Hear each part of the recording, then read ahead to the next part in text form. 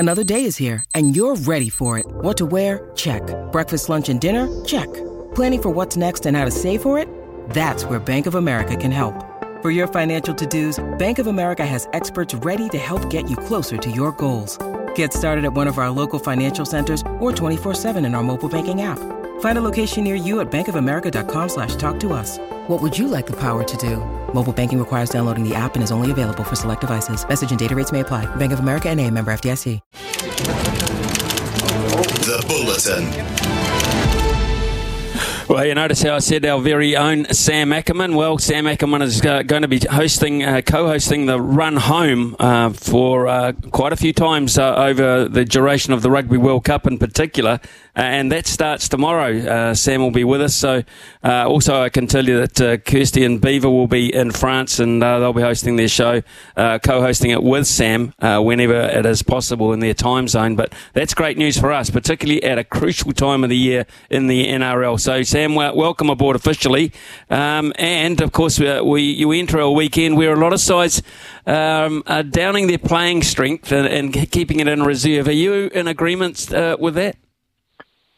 Morning, Smithy. Yeah, and thoroughly looking forward to starting things tomorrow. As for this weekend and the resting, do you know what? I was prepared to be outraged. I was I could see some of this coming, and I was really ready to go. Oh, look, how do you take the sting out of your team at this stage? Don't you want to build momentum? The Warriors on the verge are pushing for 8 in a row. But then I saw the teams. I thought about the rationale, and I thought, do you know what? I get it. I can feel it in a competition where this isn't a Tri-Nations. This isn't a rugby championship where there's this limited number of tests in a big year. This is round 27. We've never gone to round 27 before in an NRL season. Obviously, the Luke Metcalf loss for the Warriors could theoretically be for the season, which would be a real blow on the way he's been performing. But the concept of giving Shaun Johnson, whose calf's been troubling him to the point that he's not kicking goals. Tohu Harris, obviously this is a lot more urgent arrest for him than just bumps and bruises, but they've literally taken the 7 most important players in that Warriors side this season out of this game against the Dolphins, and it's a gamble in the context of do you want to take momentum through? But given that any result that occurs from this won't really be of major consequence as far as form-wise or confidence-wise to the team that was there, given who will come back in, I've got to say I'm on board. Andrew Webster's done nothing to make us doubt him this year. He's never shown any penchant for leaving guys out for the sake of it. I'm okay with that. And you look at what's going to be happening tonight. The teams you'll see roll out for the Storm and Broncos, and there's a decent chance that those two teams will meet again next week in the finals. Why roll out your best team and put them through punishment if these guys need a rest? So I'll tell you what I'm really interested by, Smithy, I find really intriguing, is that 2 of the top contenders for the Dally M, and Payne Haas and Shaun Johnson, both left out this week. So that could be the crucial points that decide who gets that prestigious medal. But, both those players obviously have gone out knowing that they're thinking about the bigger picture, the finals, and being part of the team. But, that it's really interesting to see what could have happened with that in mind, because the points at that stage could be a 3-pointer there, could be what gets you a place in history. So I'm intrigued by what's going on. And I also think that the teams that have been picked, in particular, look at the Warriors with this one, Smithy, there's a group of young men who have an opportunity to put themselves in the frame and prove they're up to it. Like Ed Cozzy was killing it at the start of the year, absolutely killing it for the Warriors before injury took him out. Tamati Martin back again too. There's nothing to suggest they wouldn't need to be called on for the finals and able to step up. So I see a lot of intrigue for me still coming into this round. Okay, but concern as well. What are we hearing, if anything, about Tohu Harris too? What are we hearing about this? Tohu Harris is very similar to Simon Mannering, both in stature and the fact that they play injured all season. Simon Mannering spent more time in ice than he did on a paddock. He was always battered, always bruised. training could be a struggle for him as far as getting through, and they would literally taper him to be able to be on the field for the games without really being part of training. Tohu Harris needs a break for his body to be able to get there. My understanding is that the man that he is and the way that he's used to playing through with that pain, he will be there in the first week of the finals, but that's an easy assessment to make now. You got to get there and put it too, because you also don't want to take a guy into a final, even if it's Tohu Harris, who isn't going to be able to complete the game, that ahead of time. You can't take that risk on having it laid out in front of you like that. So my impression, my understanding is he's on track to be there, but he will play through pain. He will carry that battered body, like a lot of teams and a lot of key players, through this final series. Okay, right. Hats off to him for that. Not so much hats off, but a headbutt for Jared Warrior Hargraves, and all of a sudden a lengthy ban for him. Well, I won't say I'm surprised by this, because I'm not.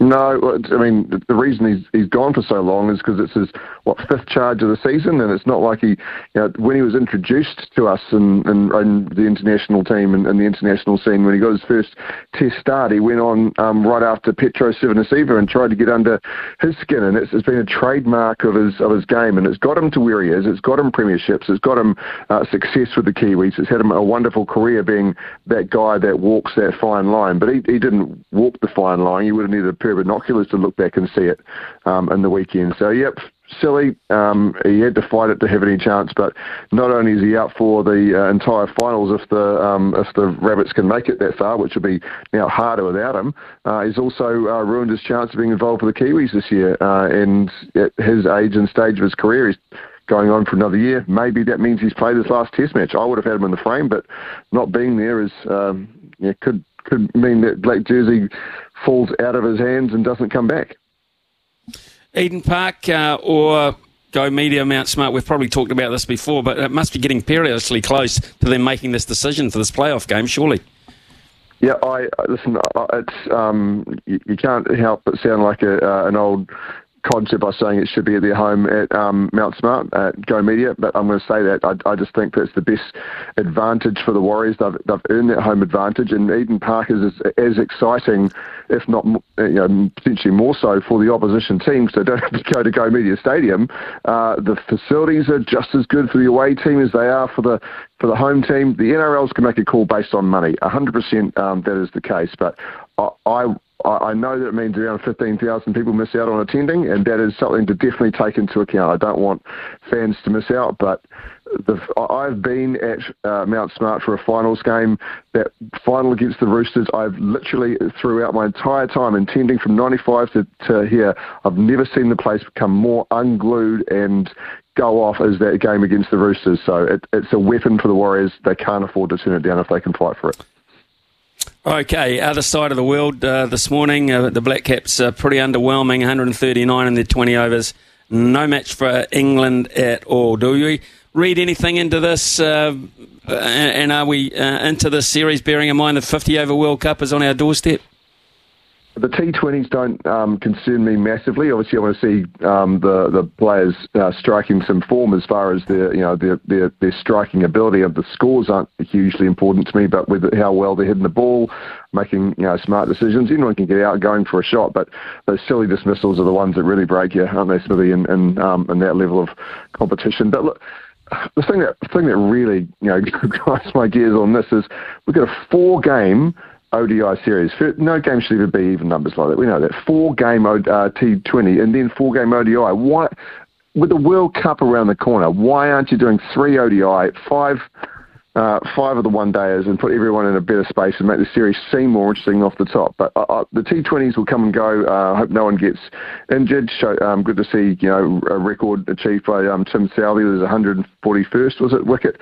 So that's an international T20s. These things are important milestones and good to get minutes under the belt, but the result was disappointing, and they weren't in it. But England as a nation have just come off a pretty important and full-on Ashes series where there's been a lot more high-level cricket being played than what the Black Caps have. I know the squads aren't exactly identical, but it's I wasn't blown away by the result. I'm not shocked or concerned, and I think I'll start caring a lot more when the one-dayers start in.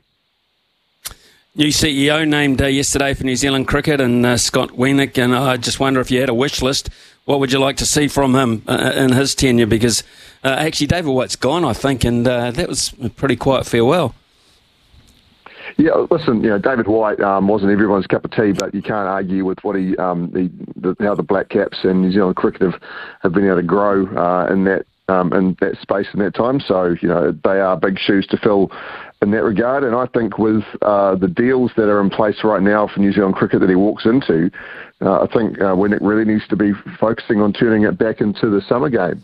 The real focus when New Zealand can fall in love with the Black Caps and with the White Ferns and all that, the cricket becomes just the given on every given moment. And we fell away from that for a while. Obviously, been great success coming back, but the free-to-air TV really is going to turn the ability to turn these players and these teams back into household names and back into what people are talking about, because everybody can partake in it. It's a great opportunity that they have. We've seen that a team on a good run and with the right vibe, take the Warriors, take the Black Ferns, take whoever you like, anyone who can get that right vibe, that right tone and the right playing style, you can capture the New Zealand public, let alone sporting public's imagination. So I think there's a great opportunity there. Smart deals need to be done, and the right tours of people in and out of New Zealand, getting the right teams to come at the right times rather than a meaningless stopover from the big teams. How we get the big teams to come here, or at least bring us to their zones with some real meaningful series. It's not an easy gig, but you got to set your sights high when you're taking on an organisation like that. Good on you, Sam. Thanks very much for your opinions on the Bulletin, and all the very best with your first show tomorrow. And folks, you can listen to Sam Ackerman on the run home throughout this Rugby World Cup. He's in the chair here in the studio in Auckland, so we look forward to that. Or maybe not. Maybe doing it out of Tauranga. I'll be there. I'll be there. You'll be in this chair. Okay, fair enough. Okay, good, Sam. Look forward to seeing you. It is 10:53. Have a terrific day, mate. Thank you. You too, mate.